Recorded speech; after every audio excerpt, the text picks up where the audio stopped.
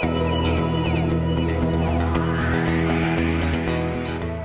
morning, everyone. Welcome to Sunday service. We hope you're well and enjoying the sunshine a little bit more. As always, you can follow us on our Facebook group at Evangel Pentecostal Church. You can also follow us on Instagram now. If you have children from 0 to 5, you can find us on EPC Kids Ministry page.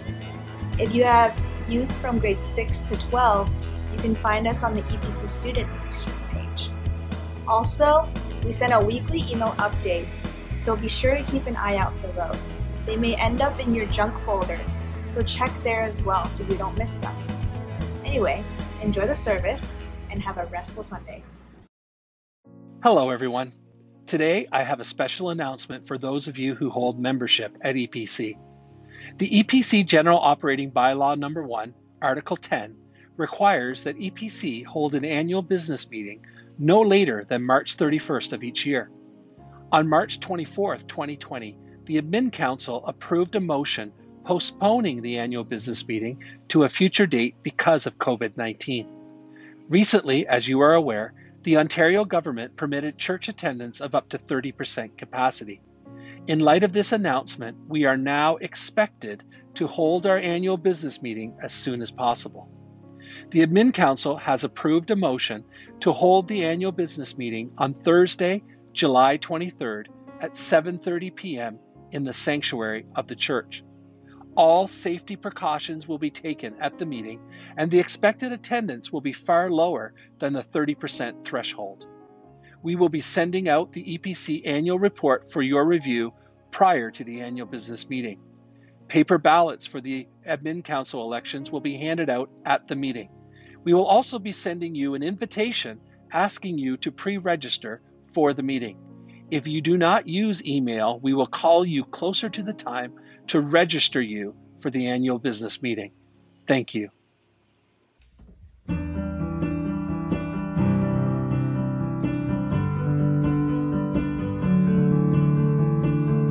Good morning, Evangel.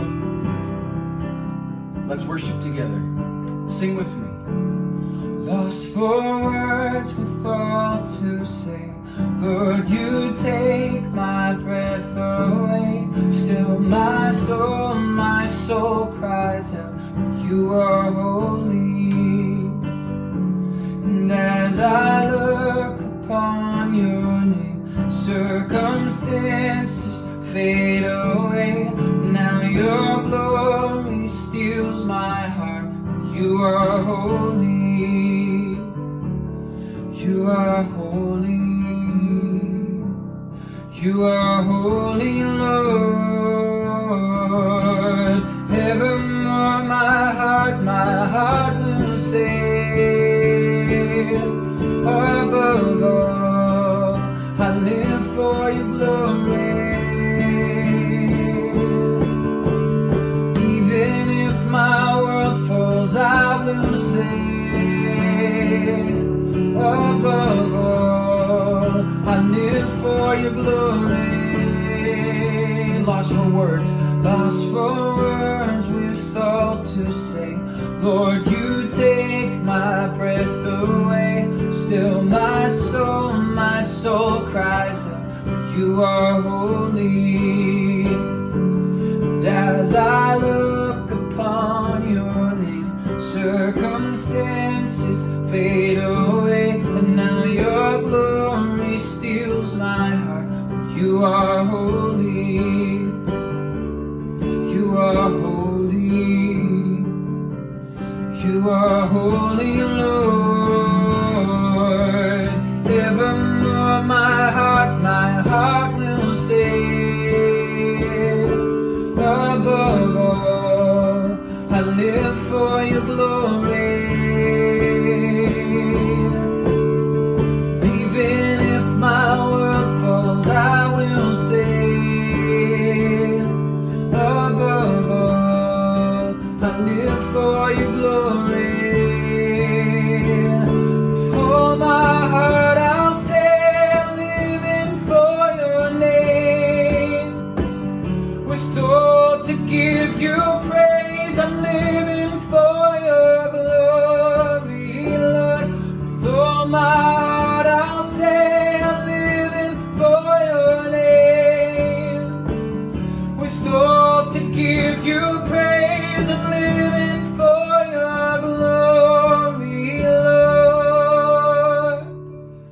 You are holy.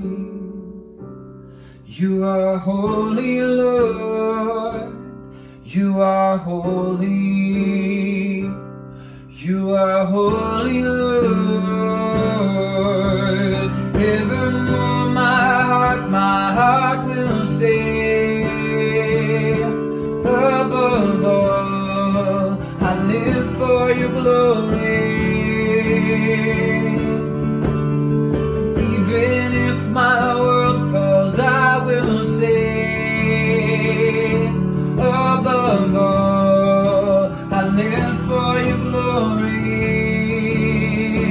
Evermore, evermore, my heart will say, above all, I live for your glory. Even if my world falls, I will say, above all, I live for your glory. Above all, I live for your glory. Above all, I live for your glory. Our scripture today is from Hebrews 12 verses 1 to 3. Therefore, since we are surrounded by such a cloud of witnesses, let us throw off everything that hinders and the sin that so easily entangles, and let us run with perseverance the race marked out for us, fixing our eyes on Jesus, the pioneer and perfecter of faith. For the joy set before him, he endured the cross, scorning its shame, and sat down at the right hand of the throne of God. Consider him who endured such opposition from the sinners, so that you will not grow weary and lose heart. Today is the final message in our Finding Faith series based on Hebrews chapter 11. Faith in Hebrews chapter 11 is intended to show us that faith in God enables us as believers to press on despite our present realities, because who we trust impacts how we live. In the first sermon, we considered the author's teaching of faith and discovered that faith has present, past, and future implications. Then we began to take a closer look at some of the Old Testament examples of faith that the author lists out in chapter 11. Abraham was the first, and Abraham teaches us that God keeps his promises even though the reality of his promises sometimes seem impossible. Then we looked at Moses. Moses teaches us that there are times when God deliberately leads us back in order to build our faith so we are ready to move forward. Rahab teaches us that our past does not disqualify us from becoming a person of faith and making a significant impact for the kingdom of God in the future. Last week we looked at David, and David teaches us that being a person of faith means acknowledging our sins and being willing to respond to accountability with repentance. Today we will be concluding our series by looking at the first 3 verses of Hebrews chapter 12. Chapter 12 answers what I would refer to as the now what question. In light of what the author has taught us about faith, in light of what we've learned from the faith of some of the Old Testament heroes, what do we do now? What should our response to faith be? Our scripture today answers that question. As we conclude this series, we will be reminded that Jesus is our inspiration to endure when life is hard and we feel like giving up. I want to begin today by, first of all, considering look at others. The author paints a picture for us of an athletic event, a foot race. The stadium is filled with fans. The runner is surrounded with what he calls a great cloud of witnesses. The idea here is to communicate a lot of people, many people. The word witnesses likely includes 2 groups of people. The first would be the Old Testament heroes that he's listed in Hebrews chapter 11. This is the most common, most obvious interpretation of these witnesses.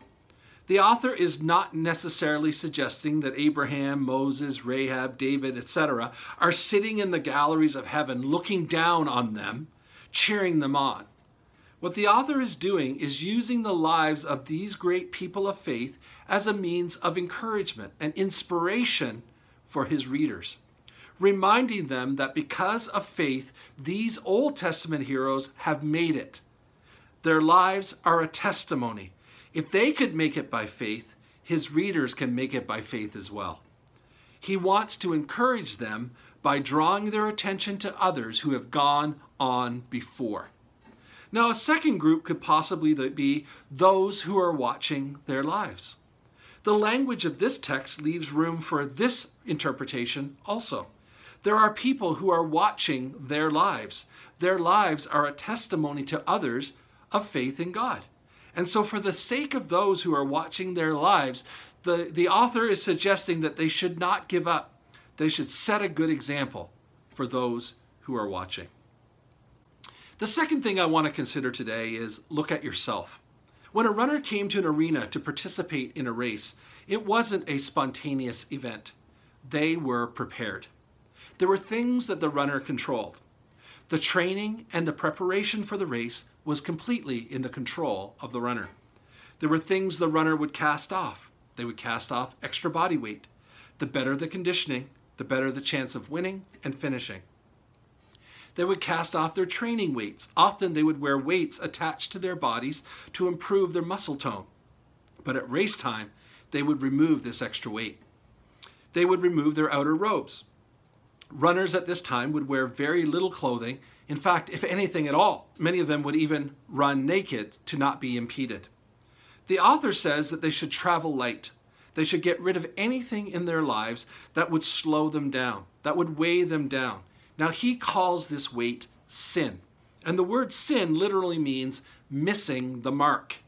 Anything that would cause them to miss the mark that Jesus had outlined for them should be removed from their lives. Then there were things that were uncontrolled. The runner could not control the path or the route of the race itself. The route was set by someone else. The image here is of a runner staring down at the race path. He's able to see a portion of the path, but not all of it. Because the path was set by someone else, he can't see where it's going to take him. And even though he can't see the whole path from the start line, he's encouraged to run the race anyway. The word run means keep running. It's a consistency. Keep going. The word perseverance means to hang in there when things are difficult, to not give up. And so a good start is not just the priority. A good finish is equally as important. Thirdly, look at Jesus. According to the writer of Hebrews, the greatest thing a person can do when running the race of life is to keep their eyes on Jesus. Well, why is that? Why is that so important? Well, first of all, the author says because he's been there. He leads by example. He is the author and he is the finisher of their faith. As the author, he is the one who takes the lead. He has run the path before. His race was the cross. And as the finisher, he is the one to bring it to completion. He ran the race, he removed the roadblocks, he finished the race. It took endurance. It says he endured. This means to remain in a place even when you're under a great burden. He did it, and he did it with joy. Joy not in the process itself, not in the pain that he endured, but in the end result, in the difference that it would make for those that he loved. Why keep your eye on Jesus? Secondly, because he brings good out of bad. The cross was the lowest form of capital punishment that was reserved for slaves and criminals and included torture and public humiliation. The cross always brought shame to the person that hung on it, but not this time. He turned the tables. He brought something good out of something that was intended for evil. Thirdly, because he is the ultimate authority. The author says he sat down at the right hand of the throne of God. The right hand is symbolic for the position of power and authority. Ultimately, all things are under Jesus' control, even when they appear to be out of control. There are 3 observations that I would like to make from our scripture today. First, heritage. I was a young boy when my father made the decision to become a follower of Jesus. And his decision changed not only his life, but I also believe it changed mine. My father went on to become one of the most significant spiritual influences in my life. I would like to remind us today that we are surrounded by many witnesses, by those who have gone on before us. By faith, they endured. They made it. They faced obstacles and they overcame. Maybe it was our parents or grandparents, brothers or sisters, pastors, church members, faithful servants of God. They have left for us a heritage. Their lives were living testimonies of the faithfulness of God. They taught us about prayer. They taught us about the value of God's word. They taught us the importance of being committed to a local church community. They taught us the value of giving and worship and so on. We watched them as they faced great hardships, yet they never, ever gave up. They remind us today that it is possible to overcome. But we also need to be reminded today that there are those who are now watching our lives, our children, our spouses, our families, our co-workers, our neighbors, our classmates. Some of them are familiar with our faith. They're watching us, they're observing us to see how we handle the challenges of life. It's critically important in our lives to line up with the principles found in the Word of God so that we can model for these principles for those who are watching us. There's too much at stake for us to give up now. There are too many who have gone on before, and there are many around us who are watching us today. The second thing I want to leave with us today is discipline. If we're going to successfully live for Jesus, we need to ask ourselves some important questions. Have I gotten rid of the things that hinder me from reaching my spiritual goals? Things that will cause me to miss out. See, the truth is, we sometimes bring things into the race that don't belong, that cause us to be weighed down, to become entangled so we can't run the race. Some of these things are sin, bitterness, unforgiveness, materialistic desires, pride, hurts, worry, fear. If we're going to successfully run the race, we need to cast these things aside and give them to Jesus. Are we willing to take on the necessary disciplines and go down a road with Jesus, even if we can't see where that road is going to take us? We don't know what we'll have to face as we live our lives for Jesus. We can see some of the path ahead, but we can't see all of it. Are we willing to keep running? Are we willing to stay committed, even when God doesn't feel close to us? When we have questions, when we feel confused, when we feel like we've been abandoned, when our future seems uncertain, when life turns out different than we expected, when we encounter moments of great pain, when people hurt us and let us down. Discipline in running the race is very important in determining whether we will complete the race. And thirdly and finally, joy. It's difficult to understand how we can experience joy in our lives when there's so much pain, so much disappointment, so many hardships that we have to face. Even though we can't explain it, those of us who live our lives trusting in Jesus have experienced a joy we can't explain. We find inspiration and encouragement in Jesus. He is our example of staying the course even when the road is tough.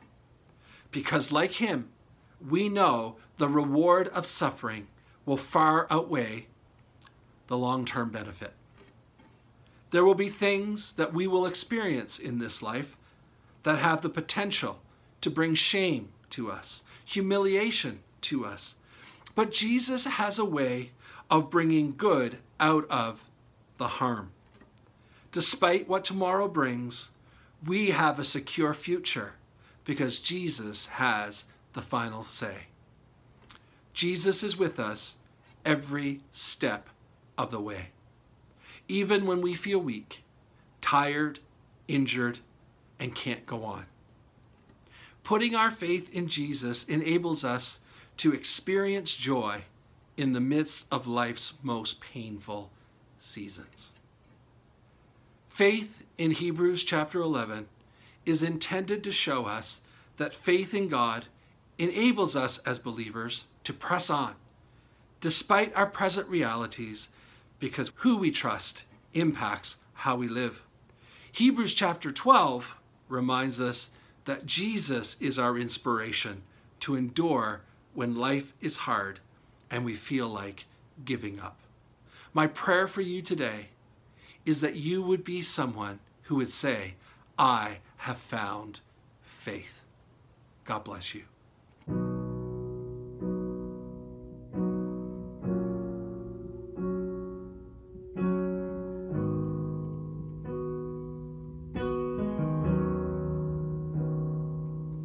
You dwell in the songs that we are singing, rising to the heavens, rising to your heart, your heart.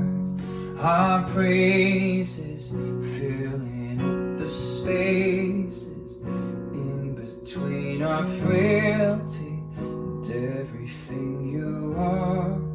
You are the keeper of my heart. And I'm restless till I rest in you, till I rest in you. And I'm restless till I rest in you, till I rest in you, oh God. I wanna rest in you.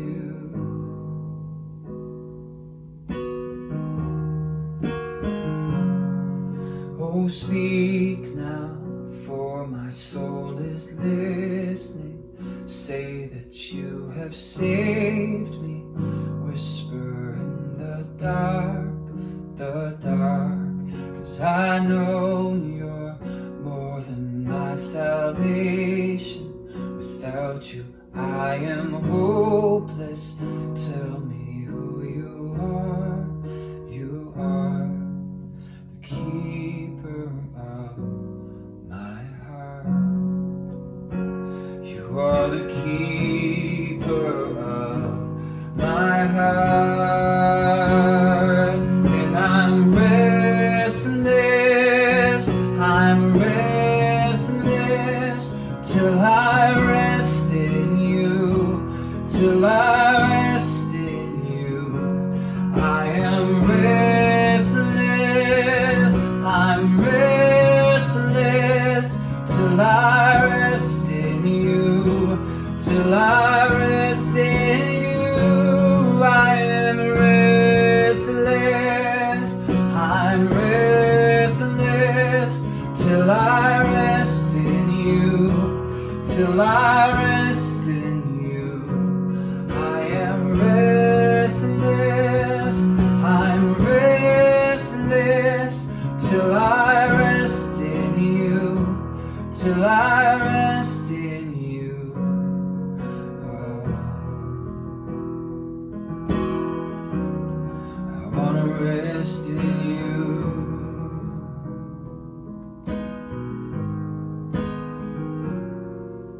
Still my heart, hold me close, let me hear a still small voice, let it grow, let it rise into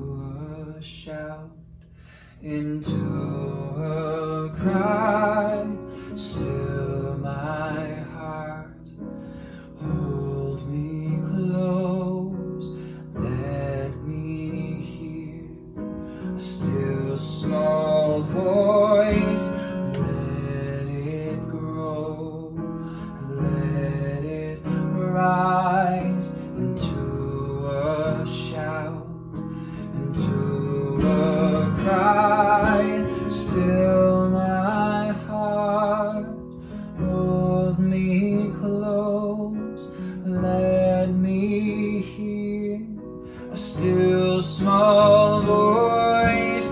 Let it grow, let it rise into a shout, into a cry.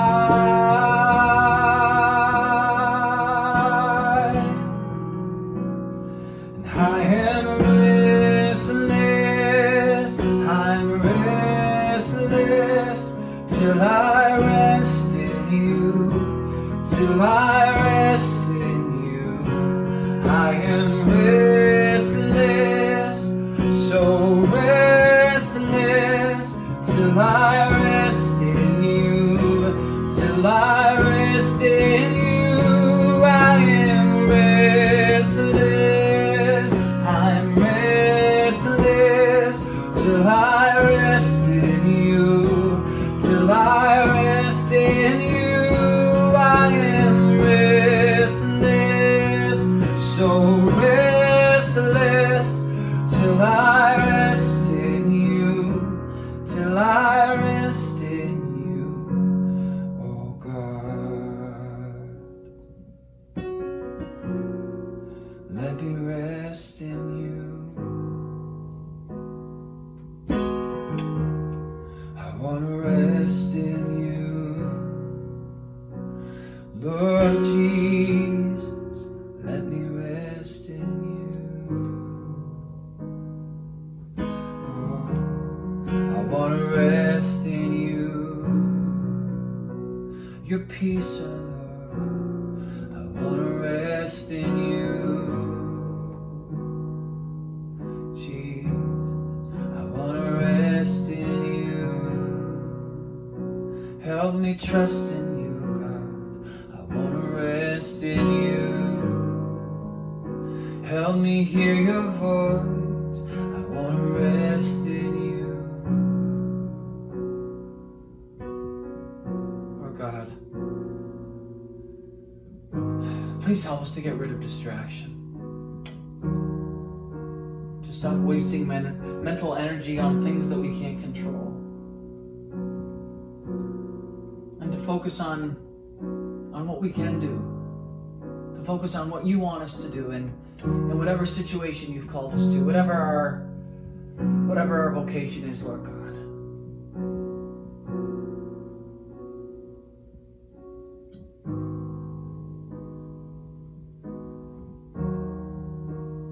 Help us to trust in you and to rest in you, to follow your leading,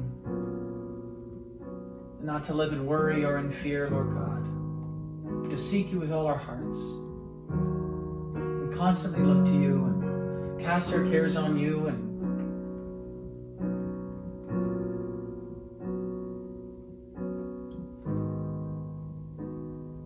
love you, Lord God, and love all those around us with your love.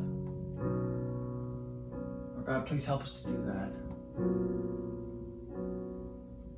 We thank you, God, for your grace, for your love, for your peace. Please fill our hearts with your grace and with your peace. And help us to be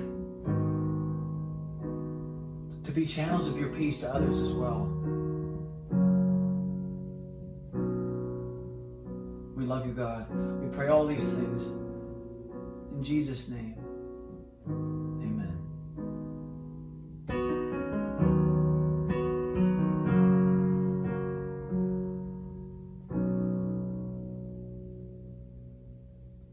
I want to thank you for being with us this morning. Thank you for watching. If we can be of assistance to you, please call us, email us, and let us know. We're praying for you.